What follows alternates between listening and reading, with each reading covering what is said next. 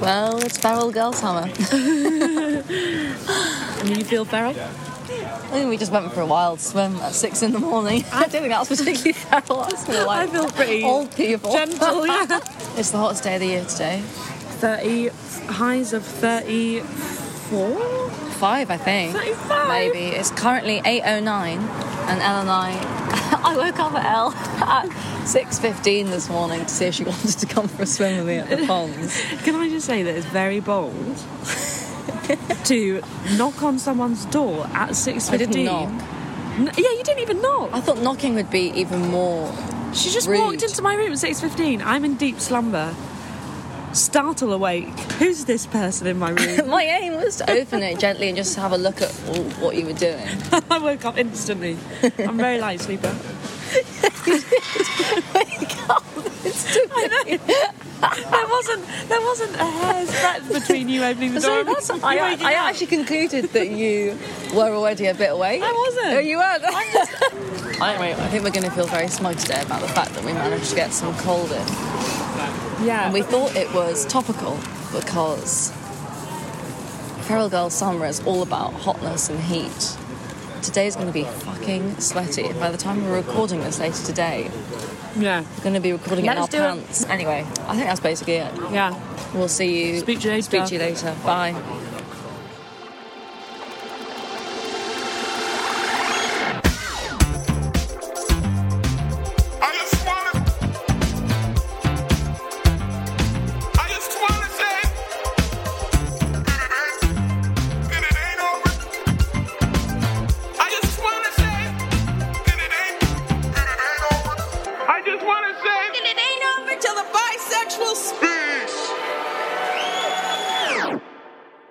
Hello. Back from the ponds. We're back from the ponds, and you're listening to Life of Bi. A slippery history of bisexuality. And today, I'm Mary Higgins. and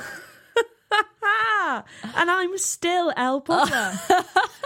And today, as we mentioned earlier, it is very hot. Super hot. Some would say too darn hot. And this episode is themed Feral Girl Summer. Now, a couple of disclaimers first. We were talking about whether Feral Girl Summer, previously known as Hot Girl Summer, but has now graduated to a new Level. gratuitous level. Yeah. We think that Feral Girl Summer is a gender-neutral term. Just going to put it out there. Yeah. Anyone can be a feral girl. Anyone can identify as a feral girl. So all welcome to share in Feral boy summer doesn't quite have the same manic energy to it. Do you know what I mean? Yeah, I think that sounds scary. Yeah. What, feral In fact, boy? Feral Boy Summer sounds like something I actively want to avoid. Yeah, that sounds like hoodlums. What? Hoodlums. Hoodlums. Hoodlums. When we started talking about this episode, I went down a fairly literal route. Well, do we need because- to define what feral girl summer means? Oh, yeah. So obviously, it's based on hot girl summer, which is the idea that last year, because of lockdown, everyone was going to emerge as these beautiful. Oh no, point of information. Hot Girl Summer predates that. The Megan Thee Stallion song is a 2019 song, pre-pandemic. But it did gain further traction because everyone was coming out of their cocoons. And it's Right. I'm going to shag people. I see. So it gained more traction in 2020 because of the... Right, so then this year is meant to be Feral Girl Summer because it's also wound up. And actually lots of single women reported that they did not really have a hot girl summer last year because it was still quite unclear and people were still afraid of dating. And also they were dealing with the sort of trauma of having been in lockdown. And Which is totally fair. yeah. Also, it does put a certain pressure on being, well, this is what we're going to come to. What does Feral Girl Summer imply to you, Elle? What do you picture? What sort of person do you picture if I say Feral Girl Summer?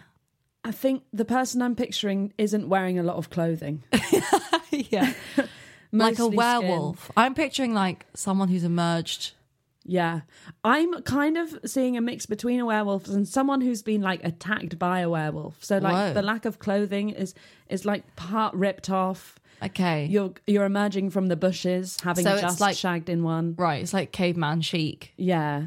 with like messy hair, probably screaming and running down the street. Yeah, to jump on to another person who wants to fuck them. Yeah. Like that stupid Lynx advert. Not the Lynx advert, but also the oh my god, the extra gum advert that came out for lockdown, which was like, and this just in, we are back. We can see people again. How about that? I can't believe it. News is on the way. We'll learn more in just a moment. I can't believe it. Yeah. we're back out, you can do whatever you want.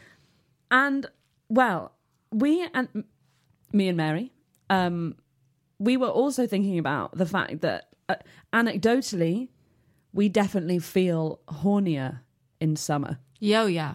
Yo yeah. Yo yeah. Yo yeah. I looked up some stuff about whether scientifically there's a reason that people feel hornier when it's hot outside. And I came across this sexologist called Dr. Jess O'Reilly. And she said that when we are socially isolated, we do think of ourselves as colder, like temperature-wise, and that correlates into the summer months when we're spending more time with people, we're spending more time outside, we have more serotonin, it boosts our libido, and we're also more likely to bare skin, so we're like, checking people out more. I always find that theory so funny. What aspect of it?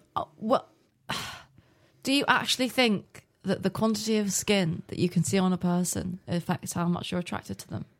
I think that scientifically that is what's happening. Yeah. Wow. When someone is like closer to being naked. Yeah, what am I talking about? Obviously that's the thing. Mary. I just am like, I just fancy people in t-shirts so much. That the bar is so low. You're like walking down the street on any given day being like, oh my God.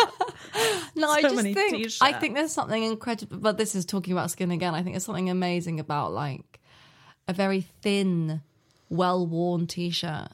Thin? On a body that as in, it's thin because it's been worn so much. You're still thinking about what's underneath. Yeah, this is why. I've sort of disproved my own point. I'm not thinking like mesh. Yeah, but do you feel... So it's famously very hot today. And we are sitting in a room with all the windows closed. Do you feel hornier today? Because it's hot? I feel very good in myself today. I think I... Great. No. Yeah, all right. No. Also, Mary's had a haircut, guys. It looks fucking amazing. I've had a haircut and I'm really thrilled with it. And I also feel very gay with it. Yeah. And I also have been I would say, really gay as well. And possibly hard a couple of months prior. And it's like when you get over an illness and you don't even really notice it's happening. Yeah. And the last couple of days, I've just felt like my bar for happiness is just like slowly going up, and I just keep feeling a lot better. Oh. And I just feel like I've emerged. So that is the thrill as well. It's like so I've just recovered from pneumonia or something. Yeah, which Mary has done. Which I did do, yeah. And there was a good feeling. Another episode. So yeah, I'm feeling good. Do I feel hot in my clothes? Yes, I do, which is weird because I should be PMSing. So I should be hating everything about myself. I'm there. Don't worry. I got us covered. Yin and yang. Because I think for a lot of people, hot girl summer, when I think about like barely clothed people, myself being one of them, I think a lot of people have this relationship that's kind of like fear when summer comes along.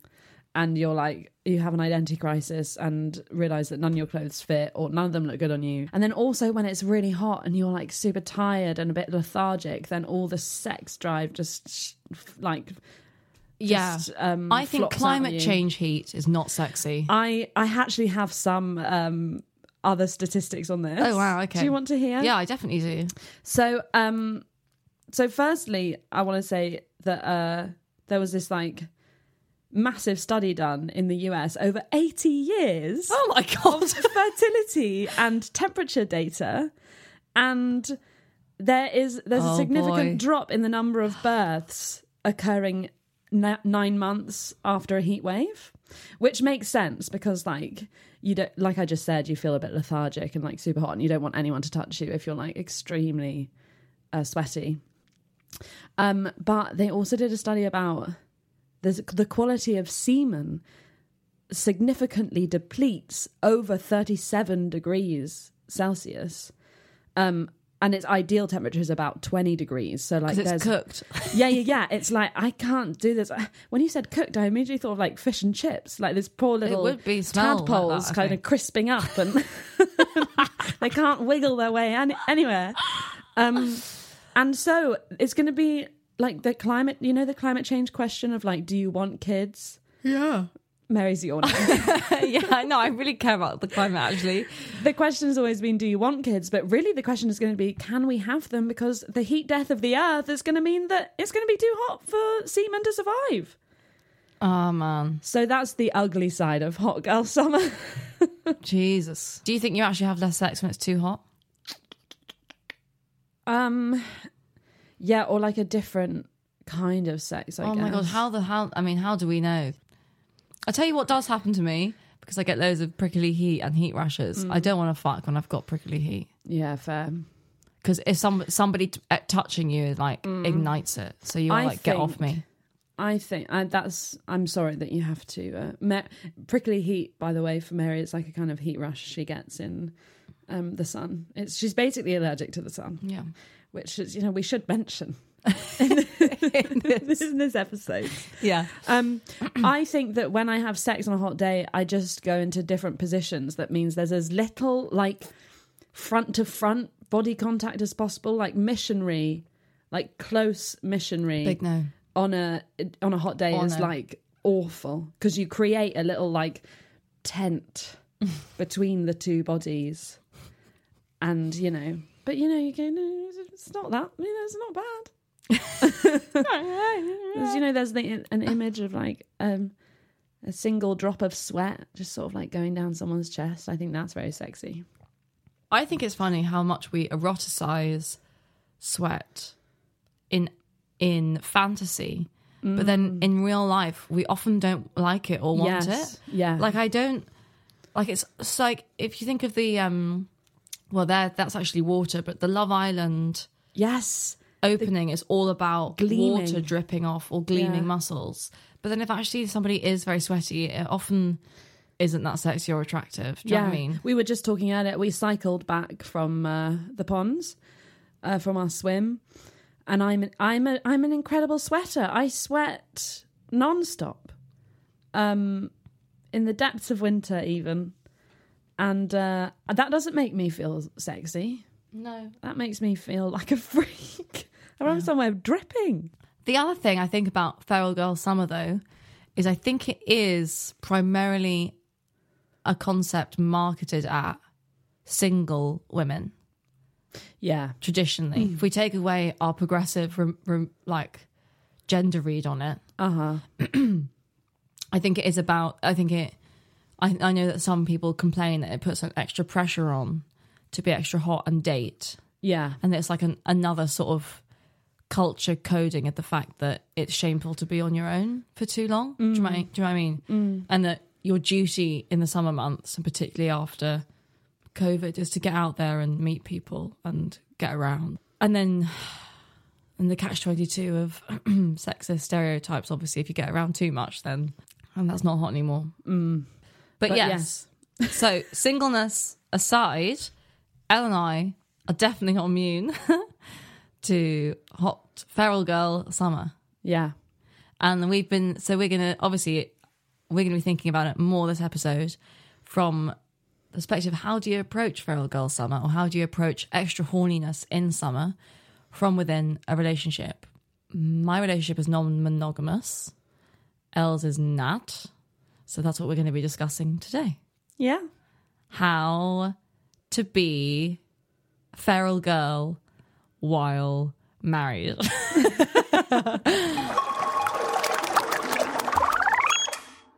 The reason we're going to be thinking about open relationships and feral girl summer is because of bisexuality, obviously. Because I think there is a... Wait, what? No one told me this is about bisexuality. There's a stereotype, isn't there, that more bi people are poly or non-monogamous. Yeah. Which actually is supported by some data, as is so often the case, though. only some numbers. Do you know what I mean? Mm-hmm. And I would say it's one of those facts which I think is probably true. But I also think the stereotype might come more from like popular mainstream understandings of bisexuality. That most bi people are in open relationships of some sort. Or that bisexuality means that you are a horny fuck. Yeah. It's a big question. Can you be in a bisexual relationship and be like monogamous for the rest of your life? And I believe the answer to that question is yes. I'm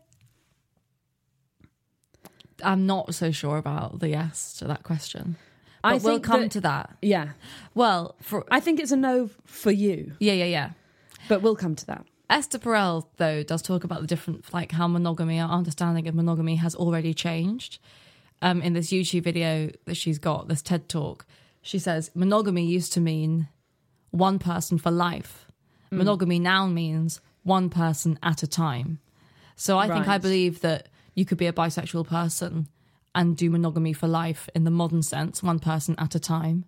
I think it would be, obviously you'd still be bi, but I think it would be hard to be married to one person for life. I think I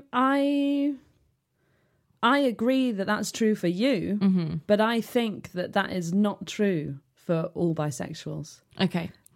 Well, I've got some stats. Sure. Do we want them? Absolutely. I just think it's important to say, if you're a bisexual listening to this and you're in a monogamous relationship that you imagine will last for life, then that is completely valid. Yeah, of course. And I respect it. Yeah. Completely respect it. And I think that could be true for me, but I don't know yet. Okay, yeah. So we'll see. That was a much more diplomatic approach. I think I was trying to ruffle some feathers, get into the disagreement, but that can come later. Anyway, yeah. So I mean, the stats I'm about to give you, I've got to disclaimer the source because they're from Rolling Stone magazine. That well-known, reputable source of scientific research. They're also from 2018, and it's also one single stat. So really take this with like a tablespoon of salt. But a bucket of salt. It references a paper by Dr. Rhonda Balzerini that was published in the Journal of Sex in 2018. Mm-hmm. And Balzerini compared the demographic backgrounds of 2,428 polyamorous individuals and 539 monogamous ones. That's a bit imbalanced, isn't it? By asking participants to take an online survey. Her team found that polyamorous people tend to identify more as bisexual, stroke pansexual, are more likely to report being divorced, and make less money yearly than monogamous couples. Wow. Isn't the less money one funny?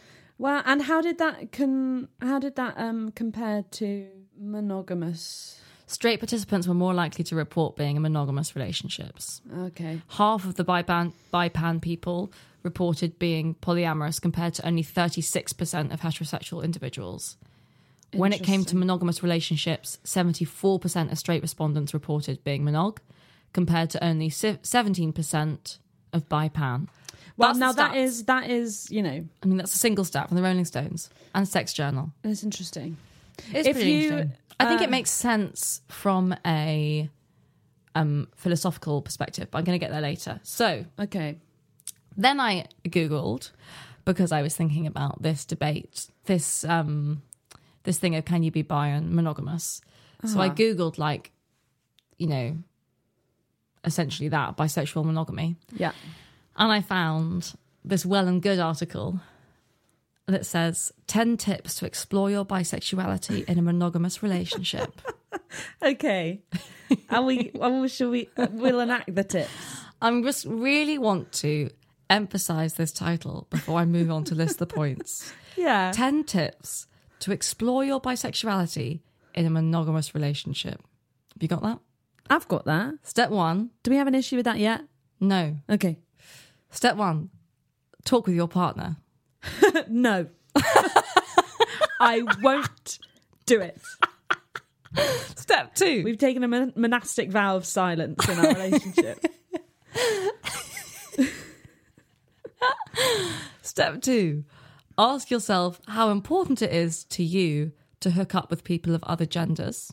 It's a good question. It's a good question. Step 3. Open your relationship. How many steps are there in total? 10. That's the third. Where'd you go from there? It was meant to explore bisexuality in a monogamous relationship, and the third step is open your relationship. I think that is fucking funny. That's insane. I burst into laughter and tried to tell you, and then you rightly told me not to tell you yet. Step 4 is learn more about LGBTQ history, which I think you've got covered. I think we're doing that, yep. Step 5 is make queer friends. I hate them. No, I Step basically 6. exclusively have queer friends. Oh, yeah. Step 6, this is my wording, masturbate furiously. How did they put it? Masturbate, and masturbate some more. Oh, fuck's sake. Mine's better, isn't it? Yeah. Well, I do that. Step 7, Yeah. queer porn. Well, yeah, hand in hand. Not always. Not always, actually. I'm quite into audio porn. Well, that's step 8, queer non-visual porn. I can't believe they even count as separate. They were clearly Separate scraping the barrel steps. here. I mean, if you have to list open your relationship in step 3, you really aren't addressing the problem. Like, that would get you a fail if that was an essay. Do you know what I mean? Yeah. Define your terms. Step 9, journaling. Step 10, chat rooms.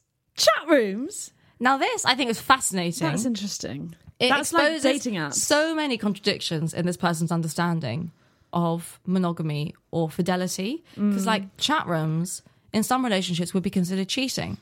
Yeah. Obviously, it checks in. It says, check in with your partner. But I'm like, that it does Before not. you open your That does relationship. not count as monogamy. No. Even watching porn Some people. is a subsection of what's allowed in monogamy in a Western Really? understanding. Of course, if you're monogamous for religious reasons, you're not watching porn. Your monogamy is meant to be like, well, you're not meant to be. Do you think many people observe that properly? It's just, Well, maybe. it's a thing. In true, like, yeah, it's a thing. Yeah. You shouldn't be seeking sexual pleasure of any kind outside of it, Wow. I would say. And like, really, if we're talking about the whole spectrum of monogamy to Polyamory. anarchic non-monogamy, Yeah. then yeah, and we take into account like marriages based on religious that's grounds, like right down the end of one Yeah. of the spectrum. That way. Yeah. Yeah. Fair point. Anyway, Wow, that was fascinating. so then we get into this idea of like what we define as monogamy. Sex therapist Jessie Kahn says, you don't need to hook up with a bunch of people to explore your sexuality. You don't have to have experiences with anyone of any gender in order to confidently declare that you are bisexual or queer or pansexual. Amen. I'm going to be completely honest here and say that I don't feel fully amen about that. And I know I should. Right. Okay. But there's a bit of me. My mate calls this lizard brain when you're thinking about like your ugly side. Yep. Where I'm like, no. But that is, I know, not the right opinion. Yeah. I know that's not inclusive. Well, thanks for saying it because... But I definitely have that because I'm like, well, you've talked about like you maybe don't want to talk about this, but your queer age being younger. Yeah. And that is based on like sexual or romantic experiences, isn't it? That's why you feel younger. Maybe not. And it's also because I was older when I started. So like my coming out, I was 20. And so I've had 6 years of my life where I've been like an out queer person. But I've had 20 extra years of not being an out queer person. I'm the same though. Yeah. But I don't feel that. But you were also way more sexual. Like my the beginning of my sexual experiences was only a year before I slept with a woman. Yeah, totally. Whereas you were sleeping with men for years before me. Like 5 years. So I always really clocked up that body count. So I felt incredibly like sexually mature. In straight situations. This makes loads of sense. And I still feel like sexually pretty immature, especially 2.5 years into a relationship with a cis man. I still feel much less mature as a queer person sexually. So I think that's where like the age thing my comes queer my queer self feels like a teenager. I think that's such a beautiful way of phrasing it as well. And I think loads of people listening to this will recognize that. Yeah. I think there's a reason we have this idea of the baby gay. Yeah, totally. Which is why I think I feel amen to that statement. Yeah. Because I think it's really important for anyone who's questioning themselves to feel like they're allowed to do that from within, like even within a relationship that is monogamous. Oh yeah, man. I fully agree with that. I think I think it's really great and honest of you to have said, though, because I understand why you feel lizard brain, Yeah, there's just a bit of me which is like resists it. And I think that is from, but then I wholeheartedly agree with everything you just said. I think it's okay to wholeheartedly agree with like an opinion and know, No, but I wholly, it's not, I don't have any lizard brain when you say that. Great. So I think I think my lizard brain resistance is thinking about it life-wise. Right. Because I'm like, of course you can say that at any point, but I think I would encourage people to explore it like in real life or physically, not in real life, but like have those experiences, because I think it's just it feels very important to me. And I'm also like, there are things about your queerness that will I totally. But I'm also like cancelling out asexual people here. It's okay. We can't be. I think this is a really important and like gritty conversation, and it's okay that we're not currently speaking for asexual people. And I think it's okay also to include this. Be like, oh my god, we must. Yeah, but yes, from my own personal perspective and in my own life, I have experienced so much personal growth from having sex that I'm like with other people, or not even, I'm not talking about sex in the broadest terms. Yes, yeah. Here, but like romantic or sexual or intimate experiences that explore your queerness. I mean, they're so they can be life-changing. Absolutely. I mean, weirdly, this is going to sound like a non sequitur, but this morning, my sister's a PhD student, and she's giving a talk today about the fact that she speaks German fluently, and she didn't know how to conclude the talk. And I said, well, when you learnt German fluently as a second language, you had a whole new version of yourself that you could step into because you learnt that language as an adult. So you had almost a different personality that came with it. Same as your queer age, German age. And I think that, I forever think that old. It's important to explain. It's important to explore your queerness, because you might discover a really different part of yourself, a like different facet of your personality. Yeah. It might unlock you in ways like creatively, and yeah. And on that, I'm just going to add one more thing, then we really will move on. Is that, again, to nuance further my argument on this, is I do think that it is possible to have the broadest, most curious, queer, explorative sexual experiences with a single person. Like, there's nothing actually in the way of exploring all of that with one person. So even though we laugh at like that first step of that article, which is speaking to your partner, I think that regardless of the gender or the sexuality of your partner, you can explore queer forms of sex with them. Yeah, of course. And like, that doesn't have to happen outside of the relationship. It can if it's agreed. Yeah. But yeah, the possibilities are endless. Are fucking endless, particularly if you're not genital centric and you think more about how it feels, or you can use other different parts of the body as the erogenous zones, you know?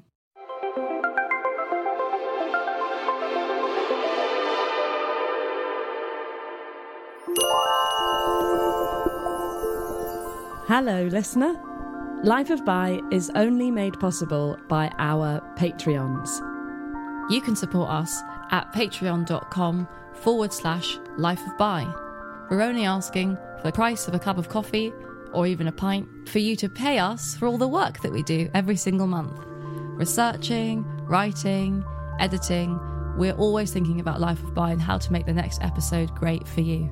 If you're enjoying the podcast, then please consider donating. You can find us at patreon.com/lifeofbi. Thank you. Bye.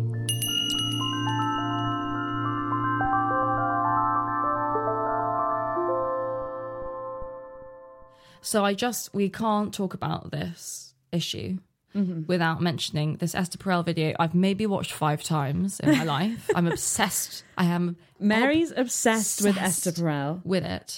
Can you believe that you're going to be scandalised? I still haven't watched any of her videos. What the fuck? And then Mary's going to drop me from her life because you're obsessed with her. I'm obsessed with relationships.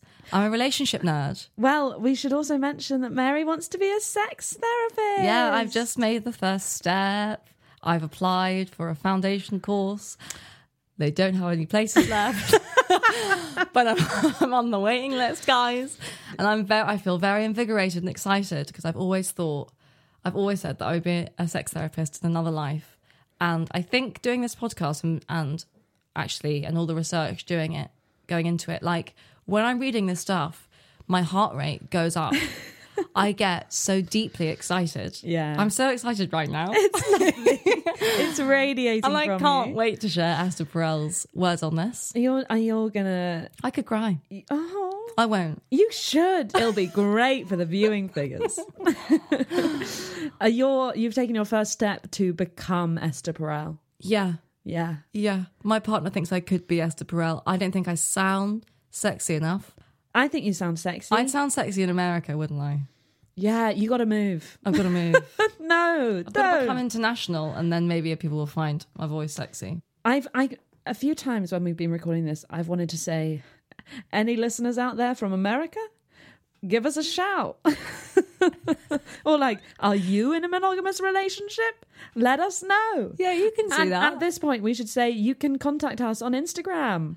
Yes, at Hotter Project. Because that is our sort of stage company name. Yeah. So it's a bit harder for you guys to find us if you've met us on Life of Bi. Anyway. But over to you, Mary. So this Esther Perel video, it's called Rethinking Infidelity, a talk for anyone who has ever loved. And the main bit that I wanted, so the whole speech is about monogamy and why we have affairs. Okay. That's the main thing, including why do happy people have affairs? Interesting.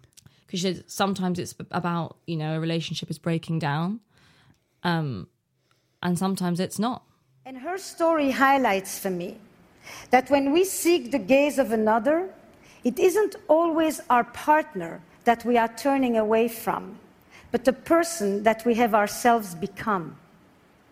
And it isn't so much that we're looking for another person as much as we are looking for another self. She uses an example of this woman called Priya who had like a very conservative upbringing, and said she'd always been the good girl and a good mum and a good wife. Mm-hmm. And then one day she just like fell in love with the guy that came to cut their tree in the garden. And he had tattoos and a truck. It was the opposite of everything. And Esther Perel's theory is that like... At the heart of an affair, you will often find a longing and a yearning for an emotional connection, for novelty, for freedom, for autonomy, for sexual intensity.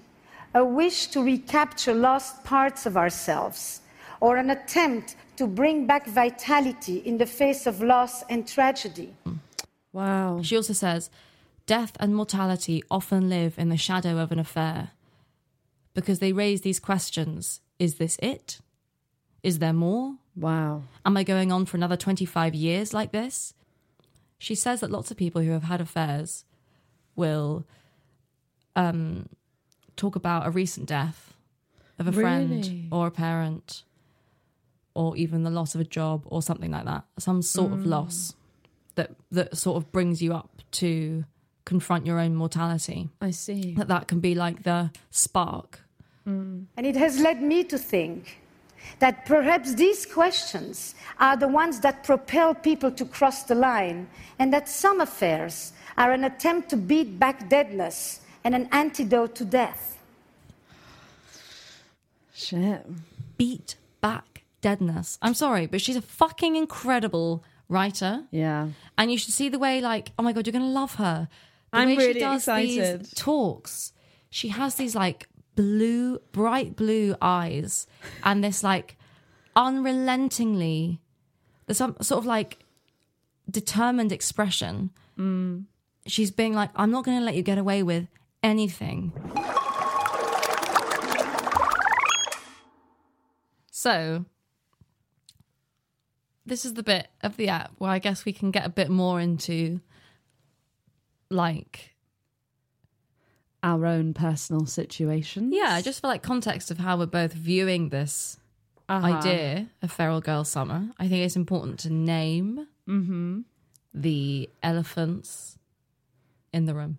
Yes, I am in a monogamous relationship, and I am not, but I would also preface that with saying that at the moment it is mostly theoretical, and that there has been some actual openness, but not very much. So I'm definitely not coming at this from like an experienced, like polyamorous perspective at all. and maybe in the future we'll be able to talk to bisexual people who are in open relationships. Well, that's definitely on our to-do list for the future. So if you are one and would be up for talking to us, then please do reach out. So, Elle, can you paint me a word cloud? It can also involve sounds, Okay. non-verbal sounds that come to mind when you think of Feral Girl Summer.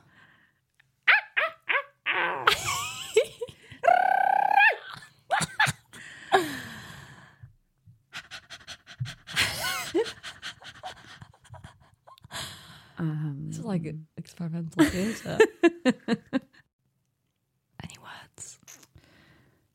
Freedom. Sex. Travel. Okay. Open. Hot. I'm blank. Okay. And what about around the word open now? What's my response? Your word cloud response. My word cloud response to open. That's one of my sounds. to be clear. Yeah, my sounds are maybe. Future. Scared. Jealous. Intimidated. Separate. Yeah. Hey, that worked really well. As a way of talking about really personal things without being at all specific, I would say that is Did winner. you just come up with that? Yeah. You should be a therapist. Yeah. A sex therapist that also does famous for the word cloud strategy. That's incredible. Can I ask you to do a word cloud? Yeah. Okay, Mary, what's your open word cloud? Excitement. Freedom. I'm grinning. Queerness. Oh, yeah. Fucking it up. wild. There's some fear in there. Hope. Possibility. Future. Like, what's the word for like this that's not self-manifestation? But that, like, stepping into me. Wow. Polyamory as well, I would throw in there. But we're going to come on to that now. Do you have a sound?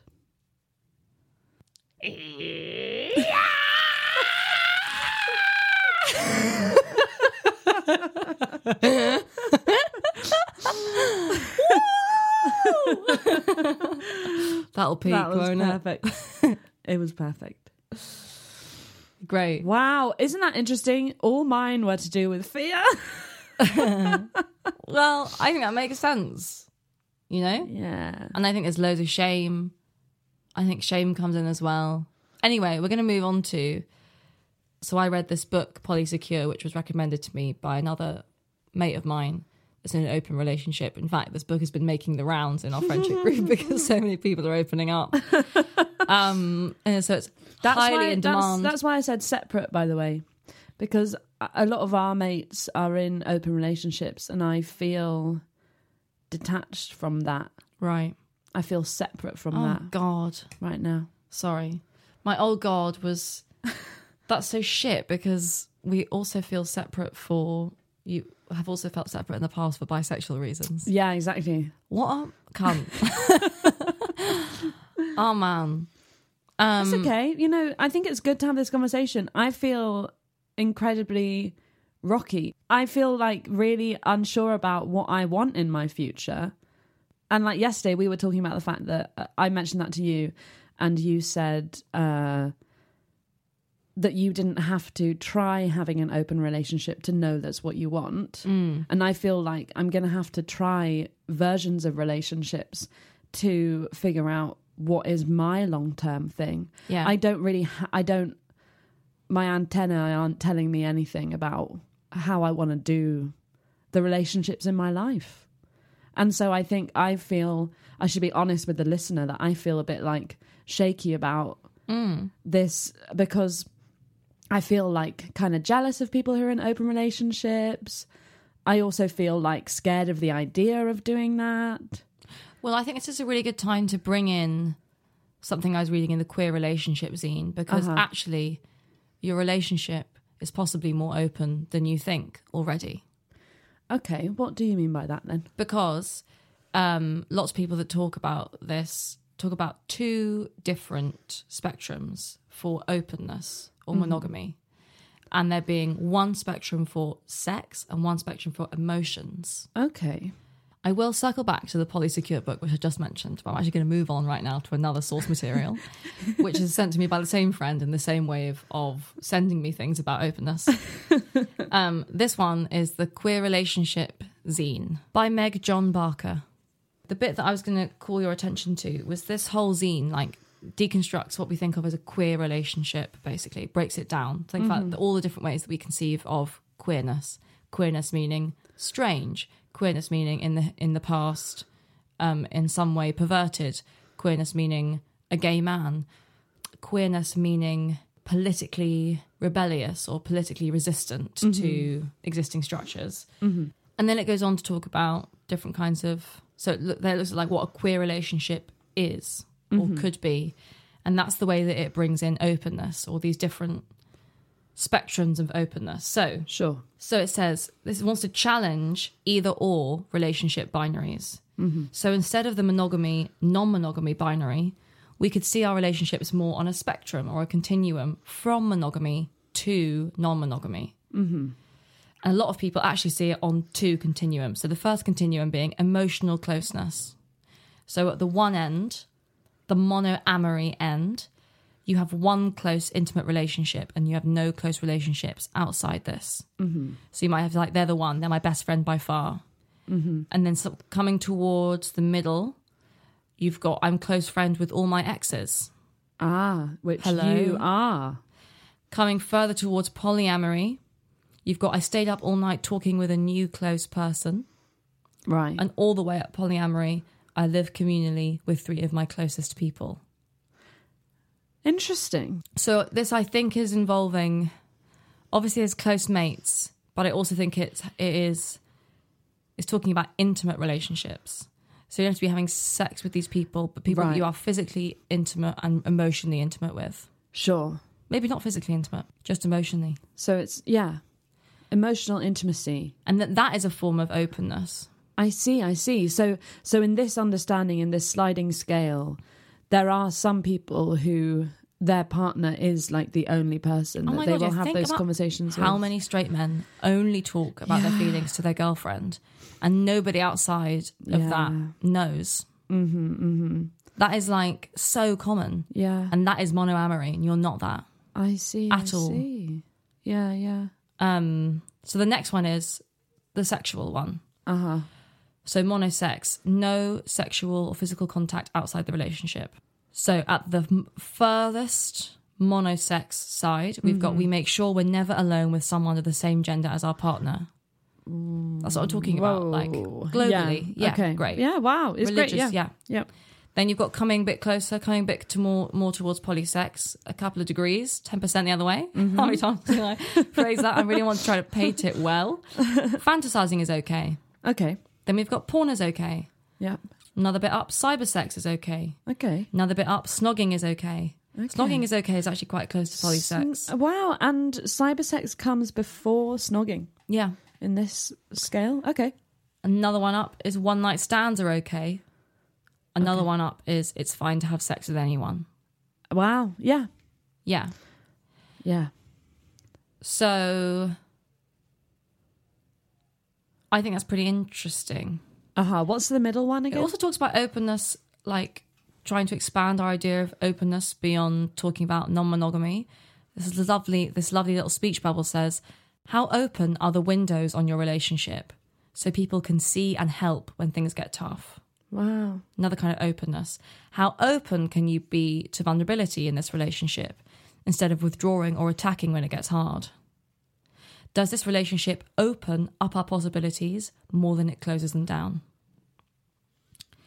So I would say on that term that our relationship with each other, aside from the fact that we're bi, queers the other relationships that we have. Right. Partly because it's so intimate. Yeah. And there are very, I would say almost no details held back between us. Yes. I hold details back with basically everybody else. Yeah. But with you, I don't hold any. Yeah. So although you and Eros don't share that much detail, you are non-sexual metamors, which is the word they give for your partner's other partner. I see. Your partner's other partner is a metamor. It's beautiful, isn't it? Yeah. Like your meta love. Metamor. It's not your metamor love, like that. but it's like a love by degree. Yeah. I see. In the way that we experience all the time in non-sexual contexts, like if you suddenly met your best friend's kid, that's a metamor. Yeah. In some ways. Yeah. That's like a human that you love instantly and deeply because they are already loved instantly and deeply by someone else you love. Yeah. Okay, I'm getting you. And it's the same feeling you get when you're introduced to your mate's best mate. Sometimes you can discover that they're a cunt, and that's really unfortunate. But sometimes you think, I can't wait to have you in my life because I feel like you already are. Well, I was thinking when you were talking about the emotional spectrum, do you live with 3 of your emotionally intimate? What's the phrasing that they use? Your closest people. Your closest people. And I would say that I do live with my closest people. Except Andrew. Yeah. So to open this up further, we've got this like continuum now of like openness, emotionally and sexually. And then in Jessica Fern's book, Polysecure, she goes even further by defining the different kinds practically of relationships going from monogamous to non-monogamous. So I'm going to give you these now. Okay, this is like I feel like I should be paying for this one-on-one session. Mary's my bibliography. A little bit of background on Jessica Fern. Mm-hmm. She's a bisexual woman.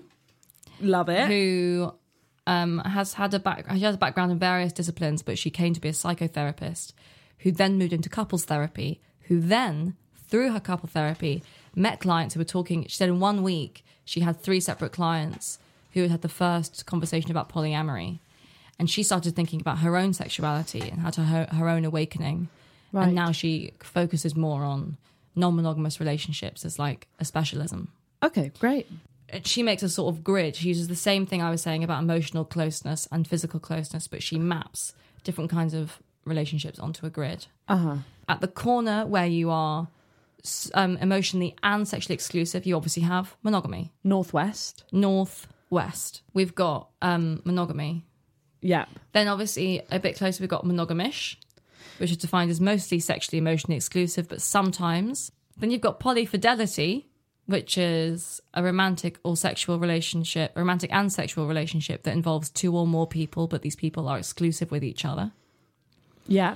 Then you've got swinging, primarily a sexual thing. Uh-huh. Couples swap partners, but swingers typically sexually play with others while they're in the same room or event. Yeah. And they keep emotional involvement to a minimum to maintain the emotional primacy of their marriage. Right, yeah. Open marriage / relationship is the next one. Uh-huh. Defined as a relationship where one or both partners in a relationship have sexual or romantic relationships outside of their primary relationship.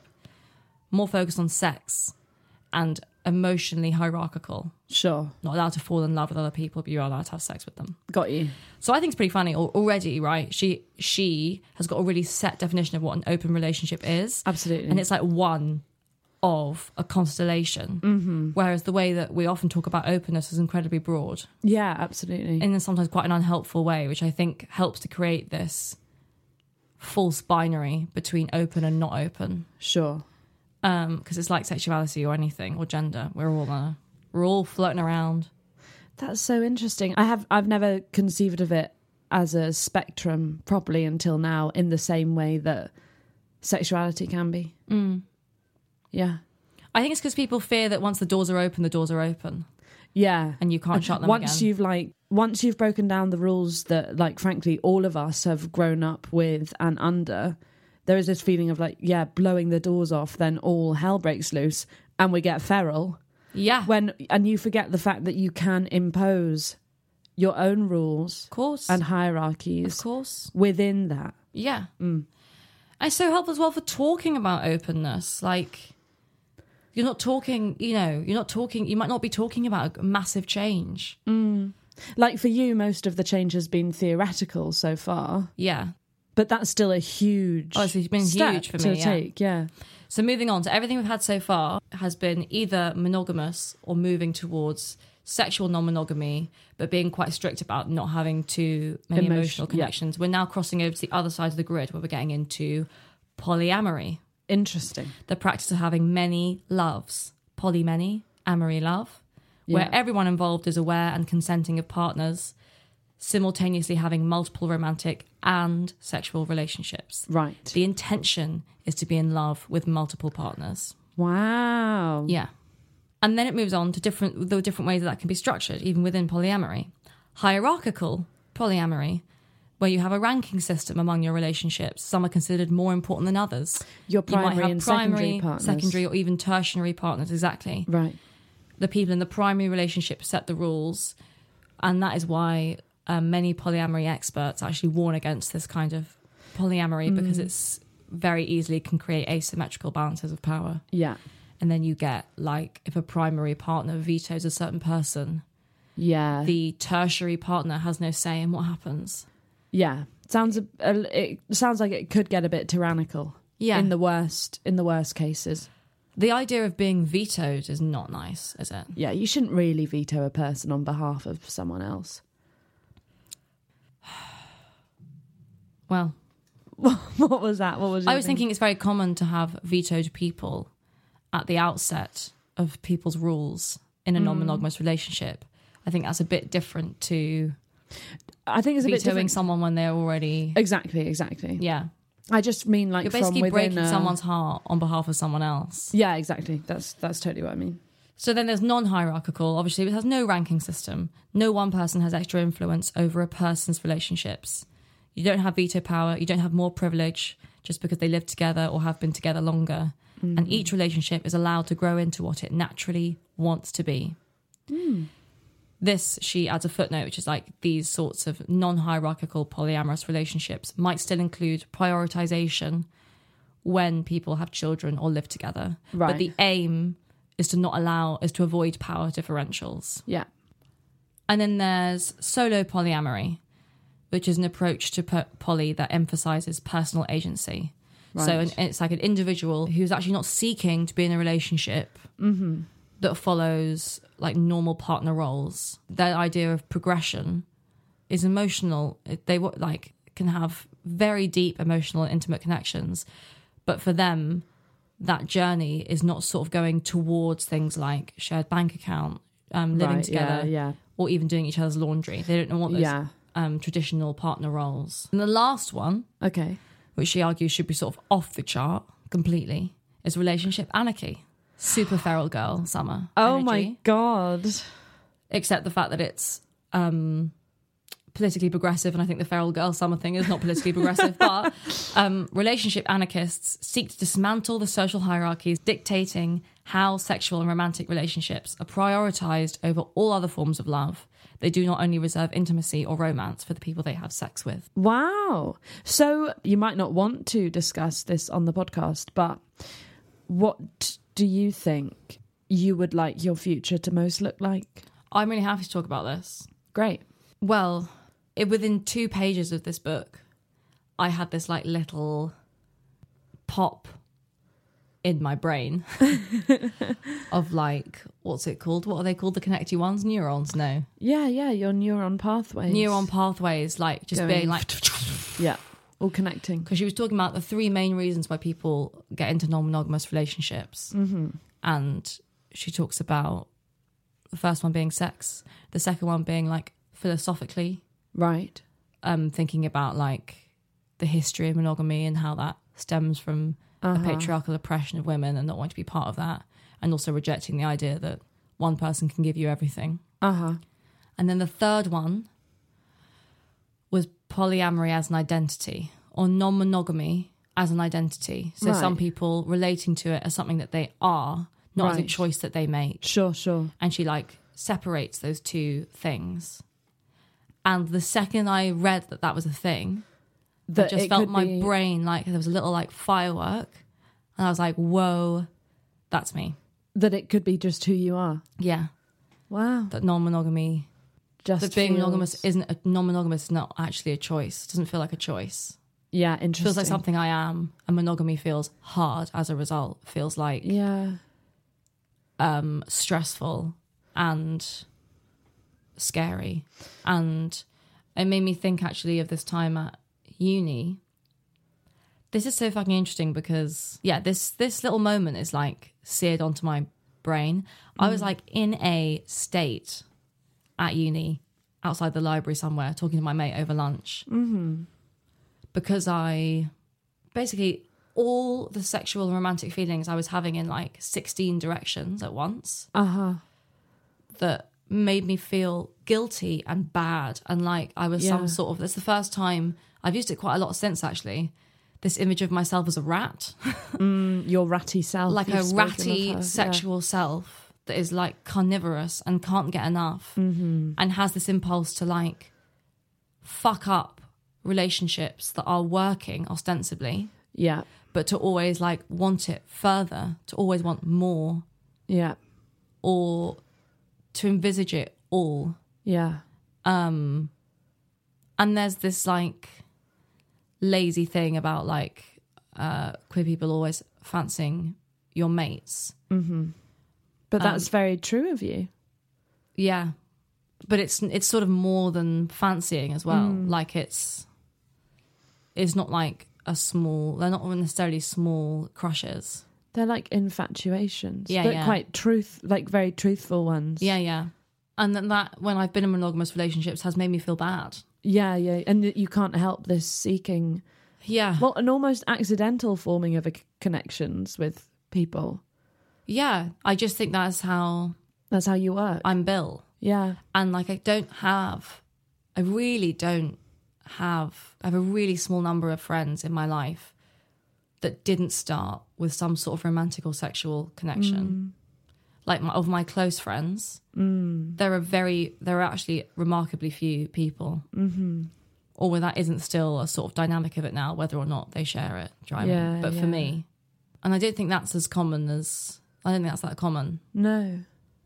And my desire to keep people close, like not really letting exes go if I can. Mm-hmm. You are quite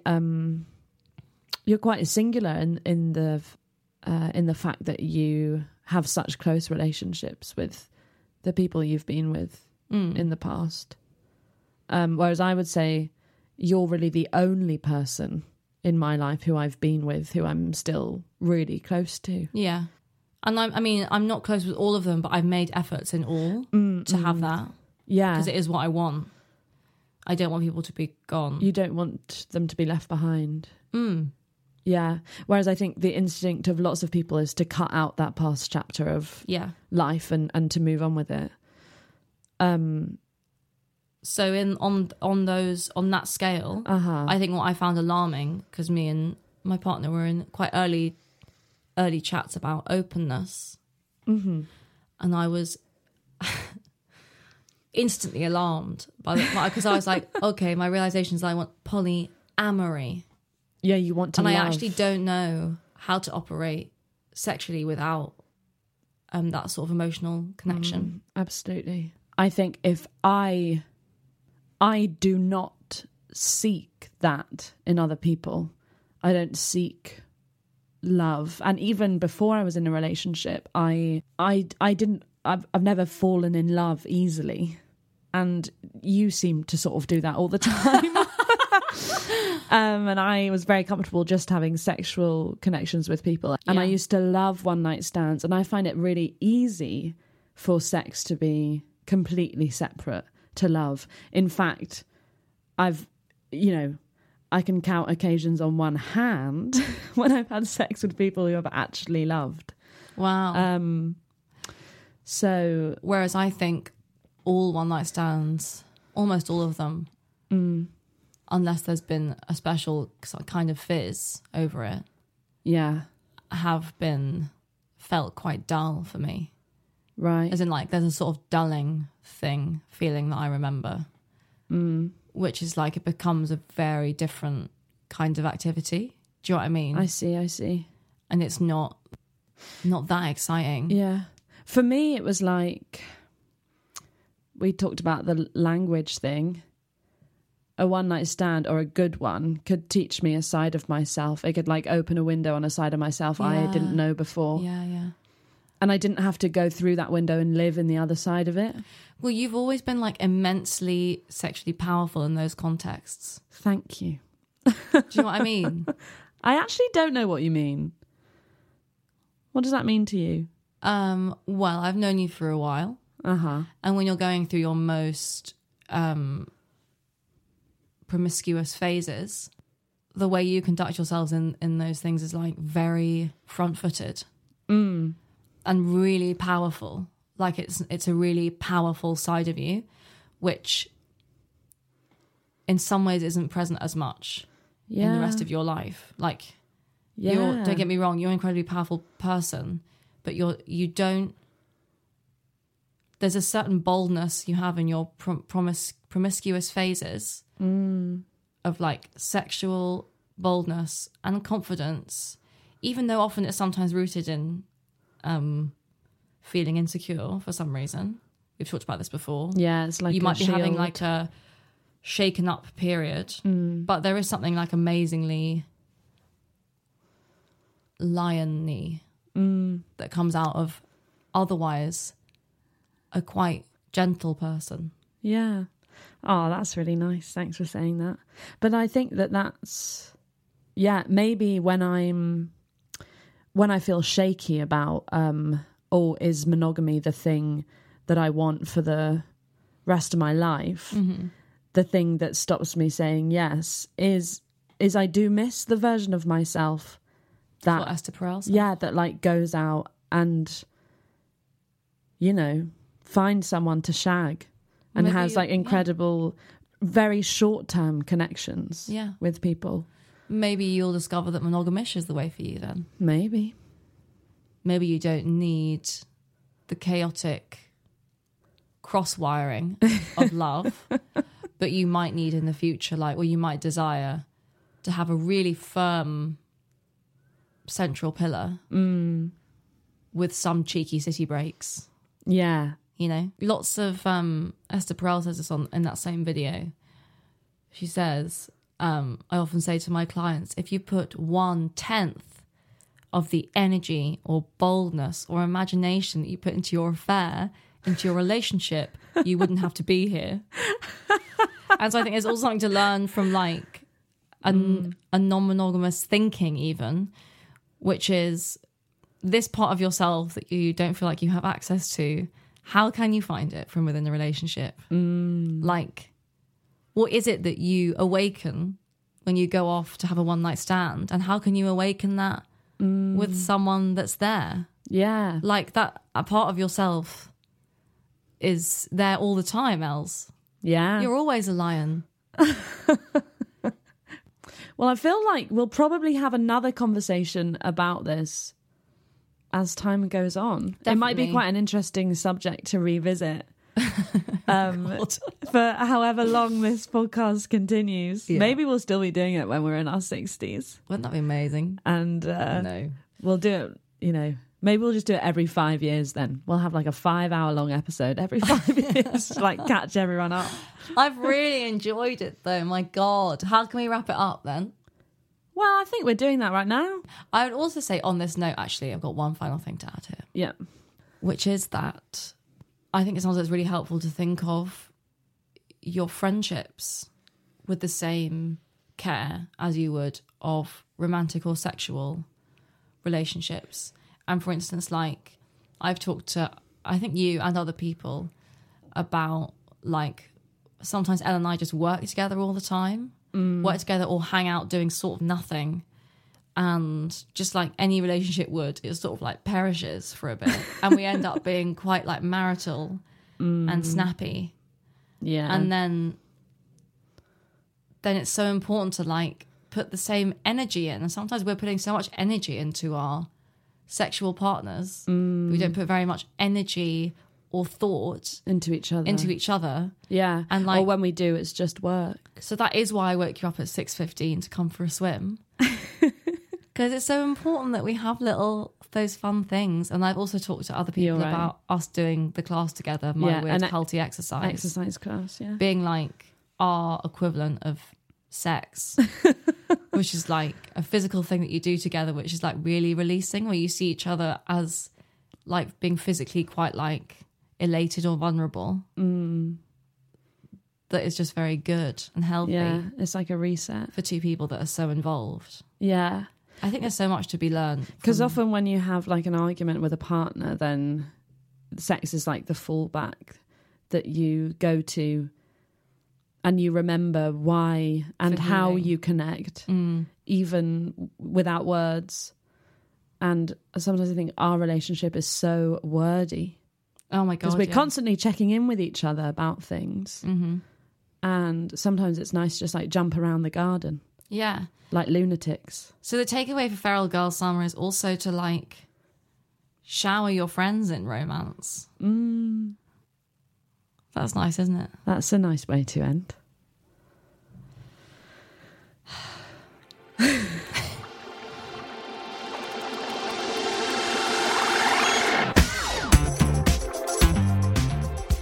Thanks for tuning in to Life of Bi. We'll be back next month. In the meantime, Life of Bi was made, hosted and edited by us, Mary Higgins and Elle Potter. Music, sound design and production by Tom Foskett Barnes. We would like to shout out our new patrons, but we don't know who you are yet because we're pre-recording this. But if you donated, then we love you. You can support us, you the listener, at patreon.com/LifeofBi. facebook.com/lifeofbi. And you can follow us at Hossa Project on Instagram, but we're not very good at posting. We're trying to get better. Love you, bye. I just want to say, And it ain't over till the bisexual